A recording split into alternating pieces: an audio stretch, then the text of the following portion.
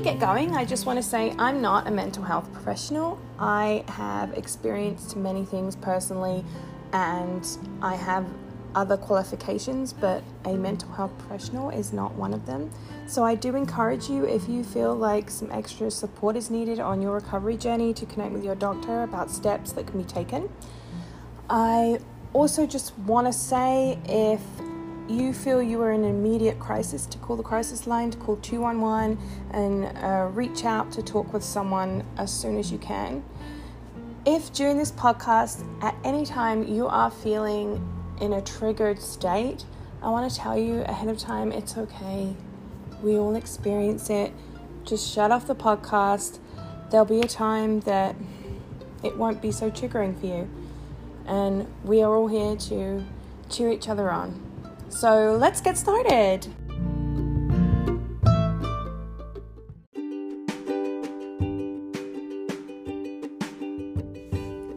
Welcome to the Trauma Care Burrito with Gemma. And last week we spoke about emotional safety. We are in the middle of a 6-week series on the 6 key principles of trauma recovery and trauma care.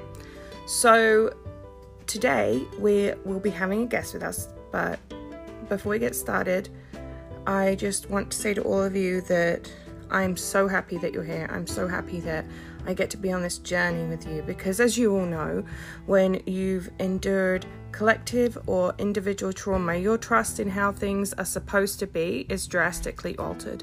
And in turn, your sense of safety and connection to both yourself, which is what we spoke about last week with that emotional connection for safety, and it's also affected with others in a negative way, which is what we're talking about this week when we talk about trust and that feeling of trust between two people or a group of people, and how you can always feel like you are bracing for the next impact, whether one will follow or not. And some trauma ends up ingrained in our emotional psyche, whether we realize it's there or not.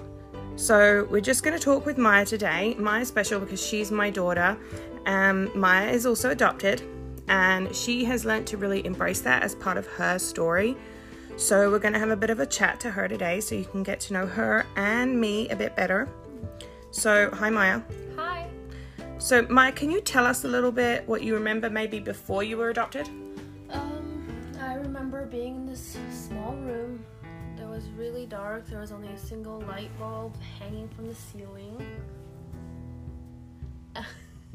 It's okay. You can laugh. There was, a small light bulb hanging from the ceiling, a singular bed that me and my brother had to share. So not like a bunk bed, one bed? Yeah, just one bed. It was big enough for me and him to share because he was only a baby. Do you remember anything like about your food or showers or anything like that? Food. We didn't really get to eat a lot when it came to food, so we'd end up just having to go steal food and hide the wrappers. That hasn't changed. Hey. But if we were to eat, it'd be only small portions, like enough for a couple, like an hour or so. Then we'd be hungry again because we didn't eat a lot. We were very skinny. Do you remember showers? Like, did you take showers on your own or together, or how did it kind of work? So we had to take a shower together, so I'd have to wash my brother and help him in the shower.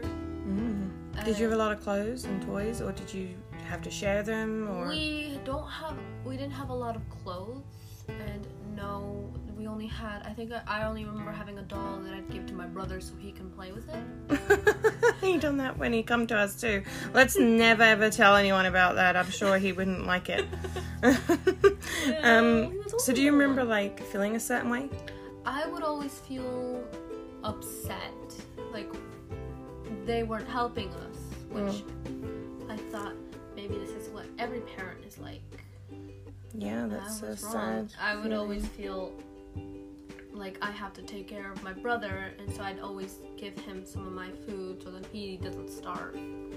Now, as a side note, Maya, when she came to us, the first thing she said, and was her favorite phrase, was "mi solita," which means I'm doing it on my own. I'm doing it on my own. That was like her favorite thing to say, and one of the biggest things I personally have seen changing her is that ability to receive help and trust that help is there. So, Maya, do you remember your first memory after you were adopted? I remember being inside of a truck. My brother was sleeping. We were on a very long drive. I think I had motion sickness. You did actually. So you threw up. I threw up. And it was our truck. It was the Xterra car. Yeah. I think I threw up all over the chair. It was awesome because we were just traveling from the orphanage, and we were like half an hour on the road, and you've been with us for half an hour, and you just projectile vomited. It was amazing. Then I don't remember if I got anything on David. I think I've tried to block it out. Okay, so any other memories apart from throwing up in a car? When we got out of the truck, I was a little dizzy, but we were outside of this pink building. There was this lady that wouldn't let me and my brother go. So I think that's where I felt a little frustrated. Did she... do you remember her name? Sam. Oh, Sam loved you. She was a friend of Mum's. So big shout out to Sam. Do you remember, I don't know whether you do, but do you remember stopping at Burger King? Do you remember that? And how Dave thought he was the Burger King. Yeah. Do you remember the conversation, or is that a bit too much to remember? No, I don't really remember the conversation, but I do remember one of you stealing one of my brother's fries. Oh, that would be me. So I gave him my fries, and I stole someone else's fries. So that was every year since these kids have been adopted, we've celebrated it, and through a big chunk of the time we'd go to a Burger King if there was one nearby. And that very first visit to Burger King, you may not remember it, but we told you that we're adopting you, we're your new mom and dad, you don't have to call us mom and dad if you don't want to, and you said that you did want to. And then we told you, that you have a new life with us, and we would like to give you a new name if you would like that name, and you said you would. So Maya, your name before you was adopted was Alejandra. My real name before I was adopted was actually Amelia Alejandra Campos Monet. Yes, it was. It's true. But you can't say that. I definitely cannot say that. But we offered the name Maya, and you received it, and we done the same with Dave. David is Maya's brother, and he also received his new name. He took a while for him to call me by Maya. He would always call me Ale or something like that. He would run around calling you Ali, Ali, Ali, and then eventually he started calling you Maya, because David is younger than Maya. And probably will have a little less memories than Maya too. Oh yeah. So has it been hard to trust people, do you think? And if it is it do you think it's because of any specific reason, or? Okay, so it has been hard to trust people in the past, but as I was growing older and going to different schools, trusting wasn't as hard, because I know that there are some people in the world that I can trust, like you, Dad, my dog, David. But I'm still having some trust issues, but not as much as I used to back then. And I think the main reason for that is because I would feel like someone would just abandon me, like my old parents used to, and how I'd be left alone, having to take care of everything by myself. I just think that's probably the main reason I have a bit of trust issues. Yeah, that feeling of at some point someone didn't want you, right? Yeah. Whether you know that feeling or not, that's probably part of it. And that's like what I said earlier to all our listeners, how sometimes trauma ends up ingrained in our emotional psyche, and we don't even realize it's there until we're faced with something that completely triggers the atrophy trust response in our emotional being, which sometimes that's what happens a lot between me and Maya, because we can have our fallouts, can't we, Maya? Yeah, maybe World War III or II. Yeah, and sometimes, that atrophy part of us gets triggered, and we have a hard time communicating, but ultimately it ends good, right? Would you say it builds more trust if you have a fallout and then make up? Yeah, because at the end, we all both know we love each other. And no one's leaving anyone or abandoning anyone, and we're sticking with each other, and right? So that's, I mean, I would say, I don't know if you agree, but I would say that it's almost healing, because if you have that part of yourself, your emotional self, that has experienced that abandonment and somebody didn't want you, to know that through the good times, the bad, the fights, the not fights, they're still there, right? Yeah. Which I think is super healing. That must be a huge part of your own recovery journey. Yeah. And also, as you get to know me, everyone, you'll know more and more about my story, but Maya and David, they've been a huge part of my own recovery journey too. So we're going to close up this time by saying bye to Maya. Thank you, Maya, for coming. And I'm really excited to just get to know you all more. I'm really excited about this journey that we're on and how we're taking one step at a time towards that healing and that freedom from trauma. And so I encourage you all this week to continue to be kind to yourself, to silence that inner critic and give yourself self-compassion and self-protection, and remember that you are in charge of your safety, and that even if you start trusting one tiny little bit at a time, before you know it, you will be trusting more than you can imagine. And Maya had to make that choice even at a young age. She had to make that choice because she was, Miss Mi Solita. She done everything on her own. And now, just as we were talking about how that healing has happened and continues to happen as we love each other unconditionally and take steps of trust towards each other. So I encourage you to take steps of trust. Thank you very much, Maya, for sharing. And we have another second guest this week on our podcast, and this person is super special in my life and also played a part of healing in my life. So I'm going to welcome Marissa. And hi, Marissa. Hi. So tell us a little bit about yourself or your story. Go for it. My name's Marissa. I'm 32 years old. I've had an interesting life. I know it's about trauma and trust and stuff, so I've had a lot of ups and downs of that in my life and in my story. I'm victorious now over mental illness. That used to be a big problem, and that was a big part of my trauma. Yeah, I recently saw that you were sharing about how you've kind of overcome mental illness, and didn't you recently come off your medication? So I've been on a lot of medication. I would think when I was really sick, I was on like 10. And it went down to 4 main ones that were like I needed. And so I've been working with a psychiatrist right now to start to wean off of those medications, because I feel I'm in a place where I don't need them. So it like I can use other things and coping mechanisms in my life that have been more established now, that I don't need those chemicals. So did you just kind of feel like, hey, this is the time for me to come off my medication? And was there a catalyst to that? And would you say for the time that you was on it, it served its purpose? And then kind of through your journey, you just knew like, hey, this is the moment type of thing? Yeah, absolutely. Like I know before, like when I was really sick, I almost like I did lean on it too much, because sometimes in the mental health world, it's very easy to want the medication to change everything and to be the answer. And it's not meant to do that. It's a good crutch, and it's a good way of just kind of taking the edge off and kind of putting you in a situation, or like leveling you to a point where you have the ability to fight those, whatever the medication's for, the feelings, the thoughts and behaviors.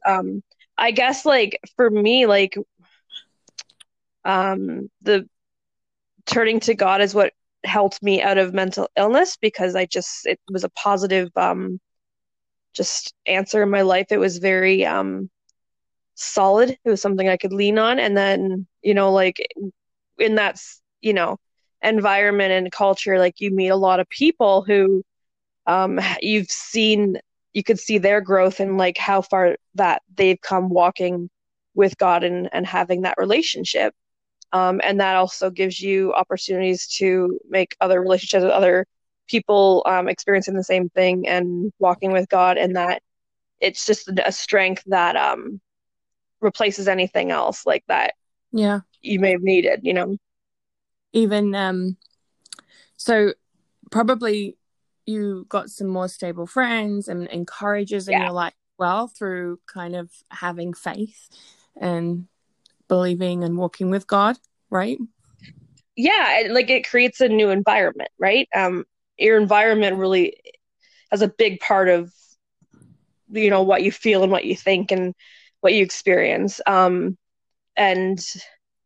yeah, like it's just more stable, and having people to walk alongside you that you can count on.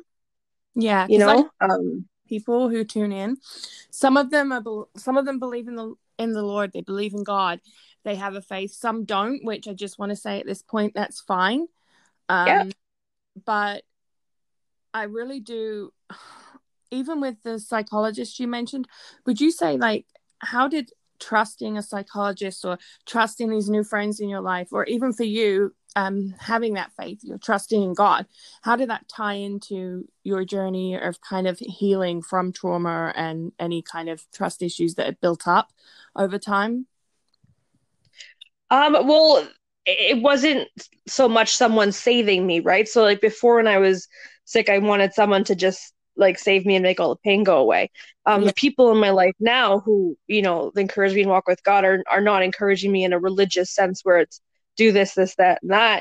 It's more learning about who you are and your identity, and stabilizing. If you know who you are and you have a firm grasp on that, you can conquer anything. For me, it's who I am in Christ, and like particularly, but the people around me didn't. Sometimes it's more encouraging to teach you how to grow yourself and to tough love. Even sometimes it's not someone just throwing you random advice. It's a genuine commitment, and it takes time to trust people, even if they are really positive. Especially if you've gone through situations in your life when you can't trust anybody, even the people that are close to you. So it's a process. It is a process, I agree. So one of the things I found really interesting that you said there was the idea of looking to others to save you, or like for some of us, we get in this kind of like routine where we're almost looking to certain things to save us. Like maybe you mentioned the medication at some point, until of course you felt ready and it was time to come off of it. Do you think that's a habit that sometimes when you go through trauma that you can get into, is looking maybe to wrong things to try and save you from that feeling that you're feeling? Absolutely. Like I said, it becomes your environment, right? And the environment outside slowly becomes the environment inside. And so you're gonna grasp the things that are, tangible and there and already in that, in that environment with people around you who you like may introduce you to coping mechanisms that aren't helpful. But that's what they did, and it becomes like a toxic comfort zone. And yeah, you do kind of cling to that, almost like I remember when I'd start to feel better, like back before I had healing, I would kind of sabotage myself. Tell me a little bit about, you said there that sometimes you leaned on things that you shouldn't to try and save you. How did that tie in a little bit with your journey of trusting again and healing? Like when you're in an environment, even if it's toxic, if it's what it becomes a comfort zone, even if that's not good for you. And you in that environment are other people who are dealing with or have dealt with the same thing, and they may, in their own error and experiences, may introduce you to bad things. For me, I think the biggest one was self-harm. It got pretty bad. And so, that would be my way out of my feelings for a little while.